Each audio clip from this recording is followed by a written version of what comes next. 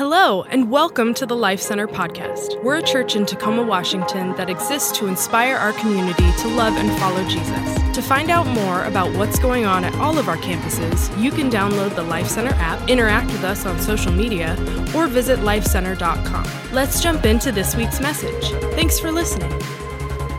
So we're in our last week, week 4 of Loveology.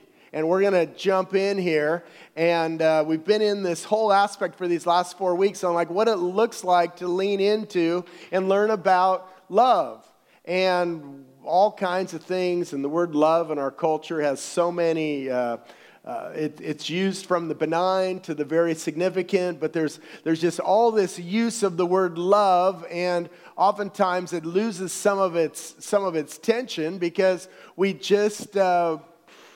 It gets watered down a little bit.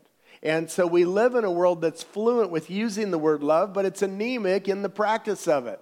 So what does this look like as we learn to live out this aspect of love? And what we've been talking about is what does it look like to transform how we not only experience, but how also we express love? What does that look like for us? Because you have to choose where you take your cues on love. We either take them from culture or we take them from Scripture. Anybody cultural cues on love? Might come through music. I'm not going to sing any. We're not doing church karaoke today. But I mean, there's all kinds of songs that speak about that. Sometimes we take our cues from the magazine rack at the checkout line at the grocery store. You read the covers of those magazines and, man, boy, I got to get to page 37 because it's 7 ways to do this or 4 ways to do that. And it's some cultural cue on what it looks like to love, or we take our cues out of Scripture. And this series has been anchored in Scripture. It's been anchored in some thoughts from a guy named John, follower of Jesus, wrote 5 books of the New Testament. And there's a passage that was kind of been our anchor passage of this, and it's been 1 John 4, 7-12. It simply says this: Dear friends, let us continue to love one another, for love comes from God. Anyone who loves is a child of God and knows God. But anyone who does not love does not know God, for God is love. God showed how much He loved us by sending His one and only Son into the world so that we might have eternal life through Him. This is real love. Not that we loved God, but that He loved us and sent His Son as a sacrifice to take away our sins. Dear friends, since God loved us that much, we surely ought to love each other. No one has ever seen God, but if we love each other, God lives in us, and His love is brought to full expression in us. Kind of the key phrase of that whole passage is what? God is love. See, we got to leave it in that order because it's easy to flip it around and we go more with love is God, and then all of a sudden we fill in whatever the blank around love. We have to anchor it in who God is. And John does this great job of setting the foundation of true love. It comes from God through Jesus Christ, and then it lives itself out in our lives with a love for God, and then that filters into a love for people. So our big idea today is simply this: love didn't originate with you, so you don't get to pick and choose who you love. How many would like to make a list of who you love? We all would, because there's people on the list and people not so much on the list. We just have to be honest. I mean, there's people in our life that we come in contact with that are not overly lovable. And God's like, well, that's not what I'm offering you. I'm not asking you to pick and choose who you love. I'm offering you the opportunity to practice love. And that becomes kind of challenging for us because it's way easier if we can pick and choose who it is that we love. And we're going to look at a couple passages today that are from another New Testament guy. His name's Paul. And he wrote about this foundation of love, and it's got some similar thoughts to what John just said. In his letter to the church in Ephesus, he said this. He said, imitate God, therefore, in everything you do, because you are His dear children. Live a life filled with love. Following the example of Christ, He loved us and offered Himself as a sacrifice for us, a pleasing aroma to God. A couple thoughts here kind of as our foundation today, because you and I, what does it look like for you and I to give love? The first thing, we give love because what we see in that passage is simply it's your identity. It is your identity. Ephesians 5:1, what does it say there? You can just kind of leave that up. It says, because you are what? Because you are his dear children. Your identity is you're a child of God. How is it that you can love others? Well, it's because of my identity. In your own strength, it's nearly impossible. It's hard in your own strength to do that because this isn't just the right thing or a good thing. It's now tied to your sense of identity of who you really are. And the second thing we see kind of in those verses there is simply this: what's in you should come through you. So we receive it, but then we're not only like receiving it, but we also, as we receive it, we have to be in a space where we can let it come out too. Look at that, just that simple phrase: live a life filled with love. So you're filled up, so it's in you. Now, how to get it out of you? And you just kind of have to ask yourself, are you full of it?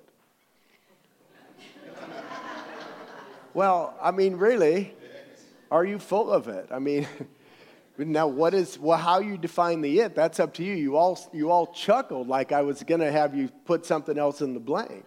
But really, are you full of it? Are you full of, do you have a life filled with love that's based on your identity of who you are in Christ? Because that's what we're all striving to be full of. Because we're all full of something. Trust me. I mean, I've had people tell me all kinds of things I'm full of. And I'm sure I don't know why you laugh so loud, but I'm sure we all have had those moments.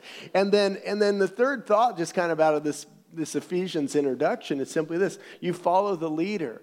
Following what? The example of Christ. So we don't lead the way in love. We're only following the leader and who led the way in love. So it's a lot easier sometimes. This is an easier space to be a follower rather than a leader. And Jesus is like, hey, I led the way. Could you just choose to follow me? Because I have led the way. His love was self-sacrificing. And to give something away always involves a level of sacrifice, and that's the love that we're called to give. So that was kind of a long introduction to get to this point. But if we take our cues from Scripture, the question I really want to leave us with this morning is simply this: what kind of love does Jesus want you to give away? What kind of love does he want you to give away? So we're going to go to one other piece of Scripture, and then this is the last piece, I promise. But there's a chapter in the Bible, 1 Corinthians 13. Anybody heard of that one before? 1 Corinthians 13. It was written by a guy named Paul again. He wrote to an early church in Corinth. That's why it's Corinthians. But it's chapter 13, and there's a set of verses in there that become very common verses. They're verses that get spoken of a lot at a wedding, and sometimes then they get shellacked, if you will, or needle pointed or something, and they get put on the wall. Does anybody do shellacking anymore? That seems like a lost... we got a shellacker right here. I didn't even know what shellacking is. It just seems like a good... You kind of paint... Anyway. Okay, so 1 Corinthians 13, these verses are often quoted. But what it is, you got to remember, 1 Corinthians 13 comes between what? 1 Corinthians 12, it's not a trick question, and 1 Corinthians 14. You guys are awesome.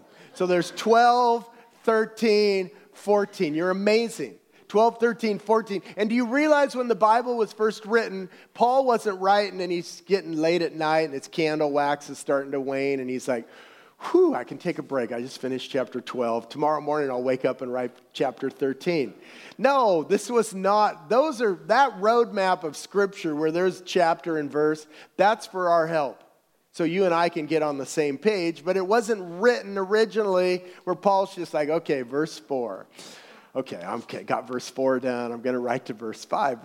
We're so used to things in chapter and that breakdown. Paul didn't write that way. So when we get 13 and it's between 12 and 14, it was one continuous thought.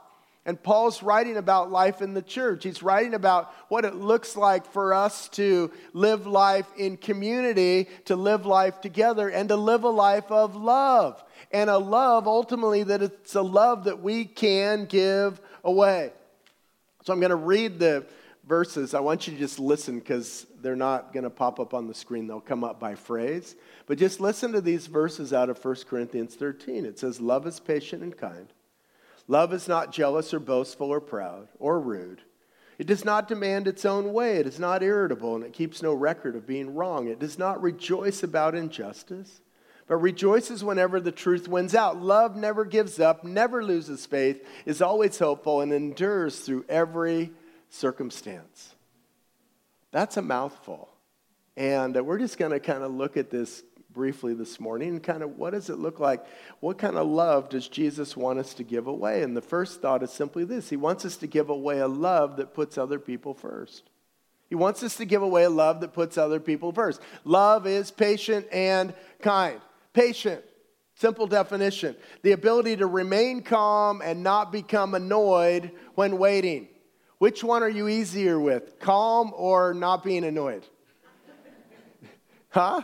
Sometimes it's both. We lose both of those at the same time. But it's a challenge. Where do you find yourself becoming impatient? Sometimes it's with a process. Sometimes it's with people. And usually it's with both. You know, we all run into something that seems like a process that's broken. And then all of a sudden we lose our patience. And then at times we run into people that are just driving us nuts and we lose our patience. Sometimes we get so concerned with the result that we forget about the person that's behind the process and we end up losing our patience. And it's around the person rather than this process. Peter, an early follower of Jesus, writes these words to describe patience that's found in Jesus. He said what? The Lord isn't really being slow about his promise, as some people think. No, he's being patient for your sake. He does not want anyone to be destroyed, but wants everyone to repent. Huh? You enjoy that patience? The receiving end of the patience that Jesus has to give us? I mean, that's a significant thing. So patient, how about kind? Having or showing a friendly, generous, and considerate nature. See, kindness focuses more on who the other person is becoming than on some of the things they're currently doing. How about you? Do you appreciate that someone focuses on what you're becoming than maybe what you're presently doing? That is a huge help. That becomes very significant for us. And it's that ability, once again, to focus on the person and value the relationship, seeing the worth in the other person over some of the current realities. Paul writes this to the church in Rome. He says, "Don't you see how wonderfully kind, tolerant, and patient God is with you? Does this mean nothing to you? Can't you see that his kindness is intended to turn you from your sin?" So God's patience and God's kindness becomes significant in our relationship to him, and it becomes significant in our relationship with one another. What does it look like for you to choose to give some love away that puts other people first? Oftentimes that foundation of that love is found in what? It's found in patience and kindness. How's that going? Is that going good? It's a daily, isn't it? It's a daily for us to live with that. Second thought, the love that Jesus wants us to give away is a love that celebrates others. A love that celebrates others. Look at those words. Love is not jealous or boastful or proud or rude. That's a mouthful. Break it down real quick. It's not jealous. Some translations say does not envy. What is envy and jealousy all about? It's about comparison. It's about what I have versus what you have, and I think what you have is better than what I have.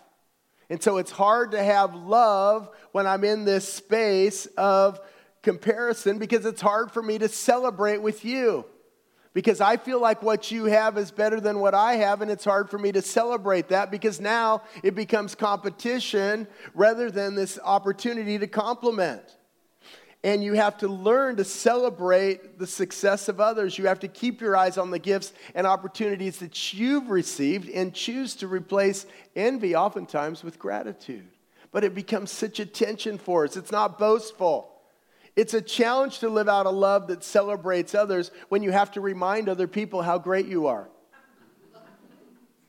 It just is. How often is somebody celebrating some success, some story, some good moment, and then what do you have to do? You're just racking your brain to think up something that can one-up their story. And it's like, okay, boy, once they take a breath, I can hardly I want to throw my anecdote in. Why can't you just be quiet and let them celebrate and just pause and go like, that was really great, wasn't it? Oh, no, I can't do that.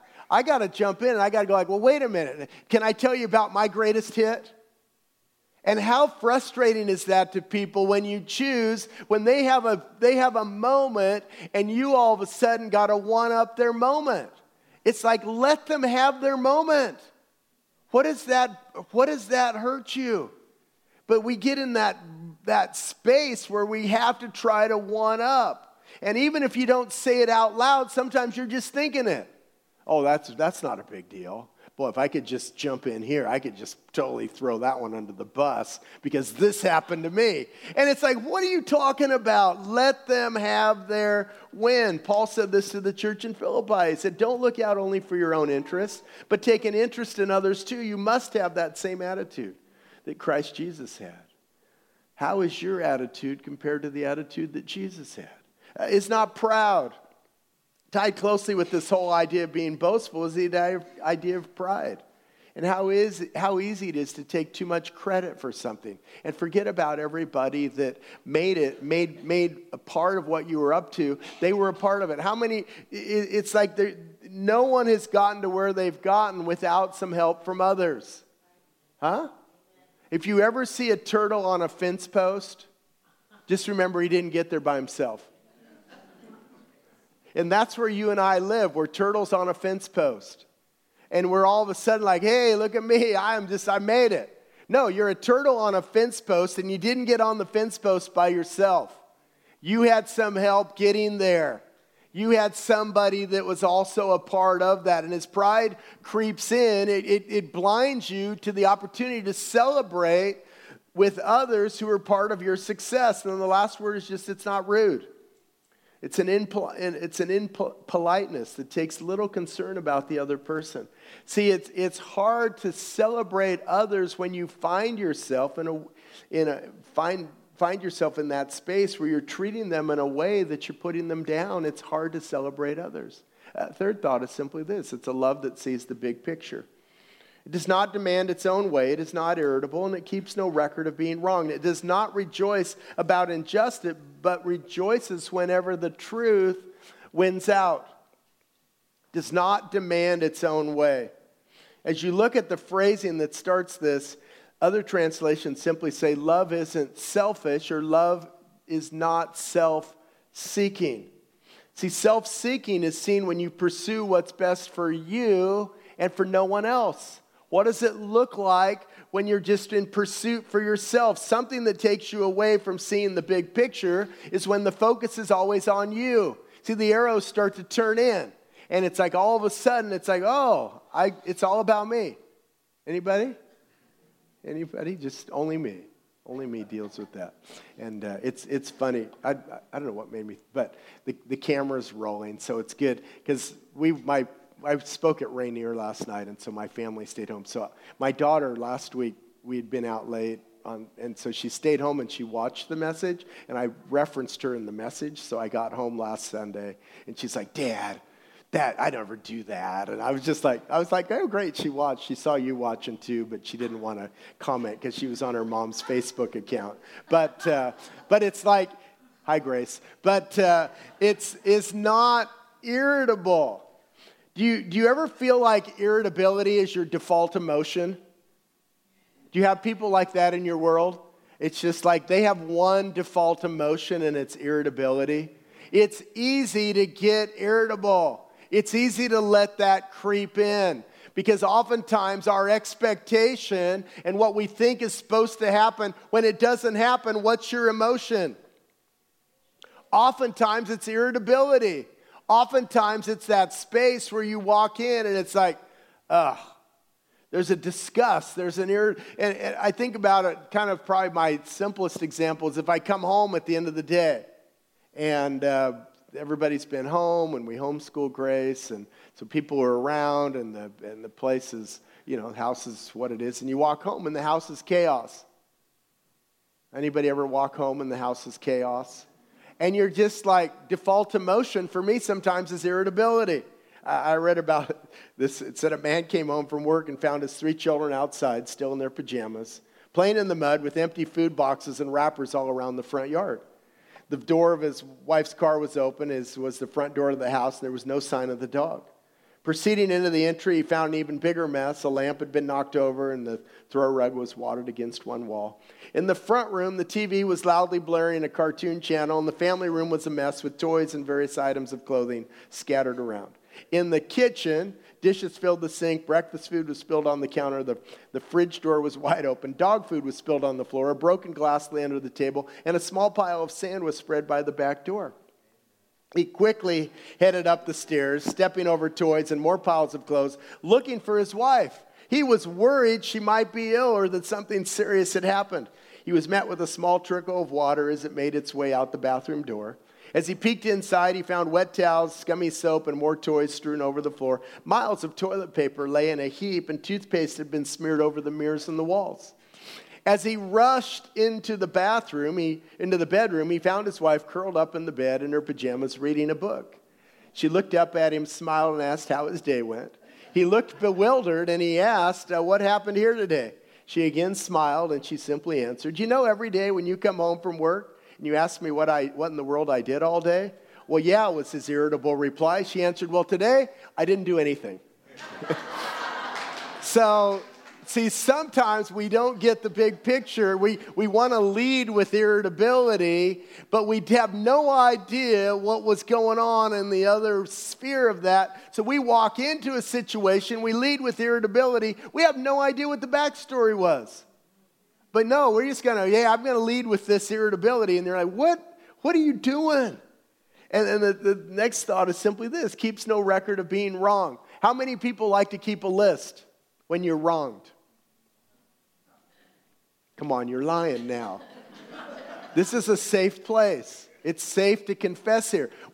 At some point, we all have this little list. Pull it out. Oh, okay, got a little offense there. I got to write that one down. Because why do I want to have a list? Well, personally, why do I want to have a list? I don't know about you. You may have your own reason for having a list. I want to have a list because if we ever get to a point of conflict and you got something on a list against me, out it comes. All right, I got something. You got that? Look at this. I got 3 or 4 things on my list. What are you talking about, this one item you want to bring up? I got a whole list full of things here. I've been holding on to this because I know at some point you're going to come with one little nugget that you got to bring up in this relationship that we have. But boy, now I got my list. And I don't want to use it until it's the right time to use it. I sure wouldn't use it in a healthy way. A healthy way is to not have a list. Healthy way is to, if I got something, to bring it up one item at a time. Anybody ever gotten in an argument with somebody and the list comes out? You're just like, oh, my word. How long you been holding on to that? I've had that happen to me. And I'm like, wow, that was a long time ago. That was years ago. You've been holding on to that for years? I didn't even think about it again. I'm sorry I offended you back then. We probably could have worked it out about 3 years ago, but it's unfortunate that right now, after 3 years, you decide to pull this list out and see what can happen. It's like, come on. Keeps no record of wrong. See, there's a tension to that. It's about, when you keep score, it hinders the growth in your relationships. It hinders the opportunity you have of a bigger picture. See, some questions to ask yourself when you have this desire to keep a list. Ask yourself this: is this a consistent issue? Or was it an anomaly? See, we get into arguments. Anybody been in an argument and started to throw the word always or never out? How's that work for you? You always, you never. And it's like we toss it out so quickly. Those aren't big picture words of relationship. Is this a competence issue? You know, you working with kids, or you've got some people. Do they have the tools and the skills they needed to actually do what you thought they were supposed to do? But no, you got to keep a list.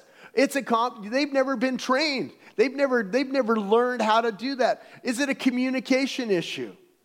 Was your communication so poor that they didn't even hear what you thought you said, or what maybe the intent of that conversation was, and now all of a sudden you're holding against them something that they never even understood? Because you weren't even clear in your community. You thought they were mind readers. You thought they could figure this out. And then does not rejoice about injustice. 1 Corinthians in the NIV says this, love does not delight in evil, but rejoices with the truth. How many of you have been delighting in evil today? Anybody? Huh? I mean, it's not something like you just go, man, I had a really rough day. I've just been delighting in evil all day. I'm tired. This is busy, man. This is hard work, delighting in evil.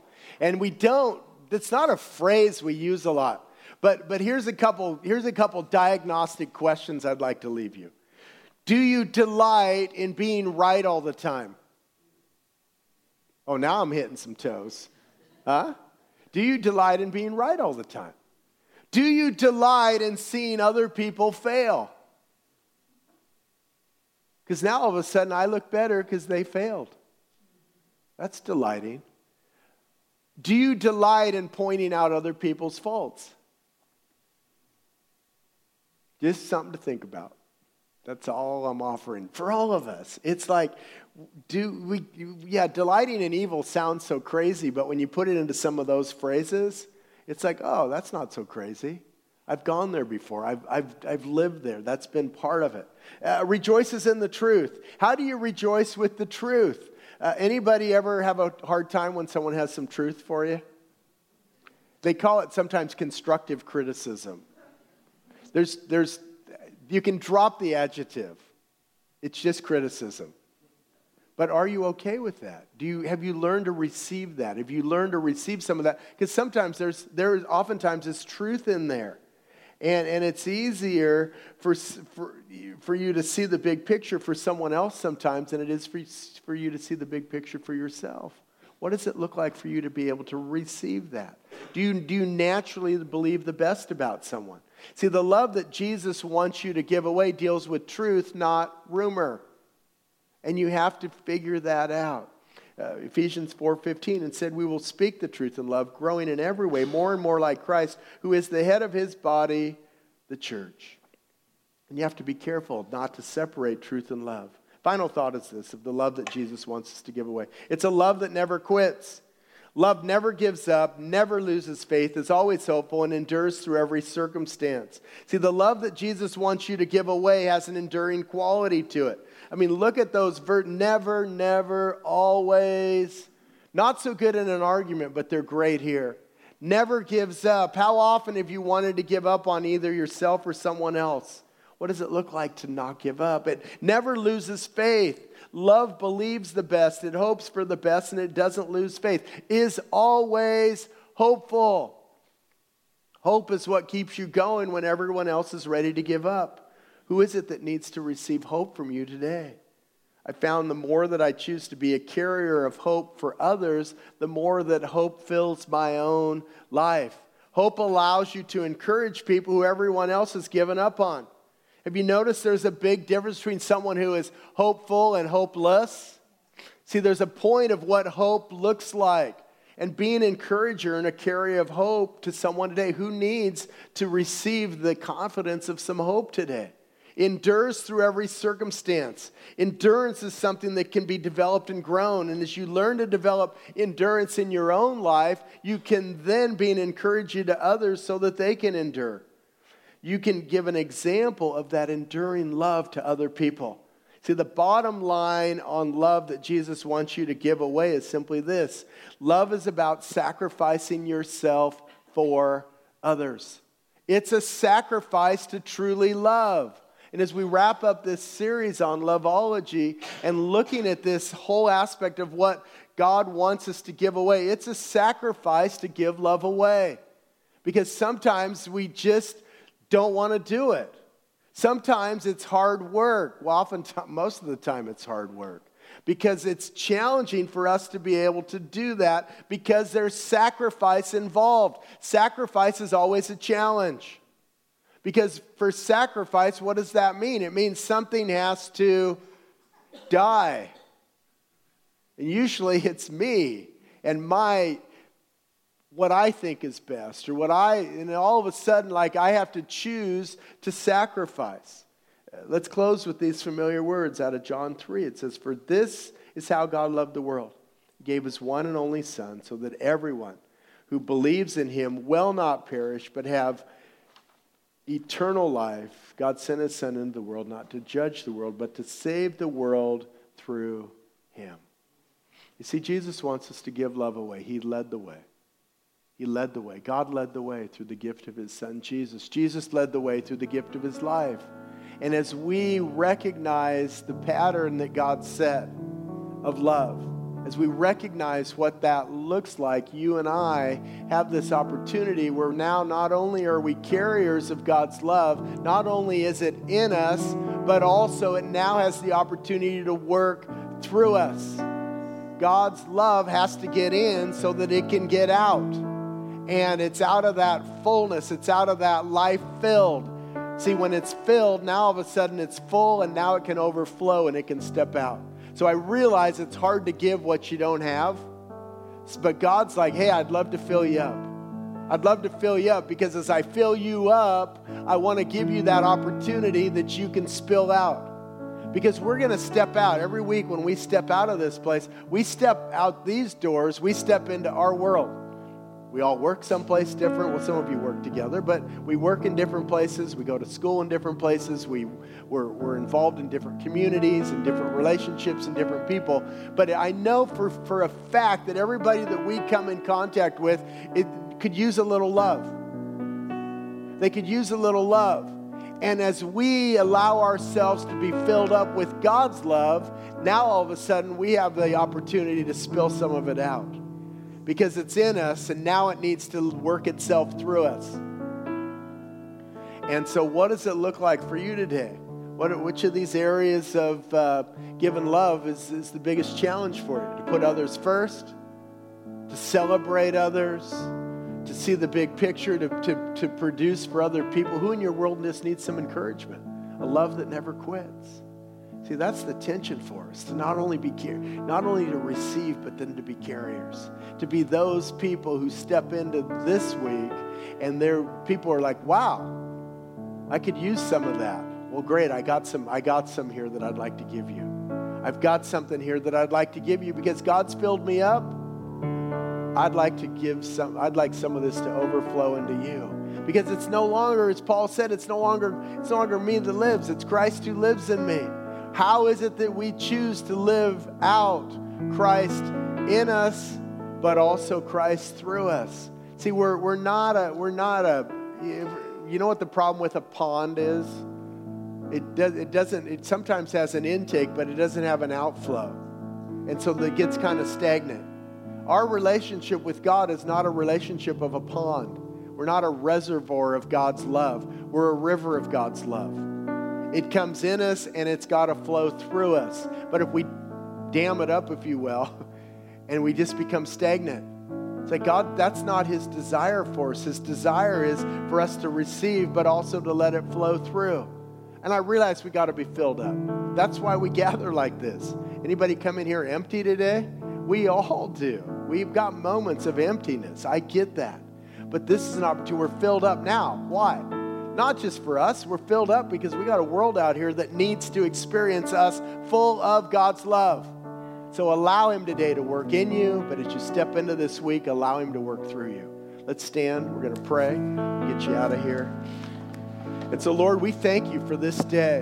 Lord, it starts with understanding who we are in you. Our identity is anchored in you. And as we step out of this week, may we be those who have received your love. And as we've received your love, it's brought in us. Now may it work out through us, because that is your desire for us. Because we're not reservoirs, we're a river of your love. And may it flow out of us throughout this week. May we be carriers of your love. May we have a love in our life that's a love that's given away. God, may that be our prayer this week.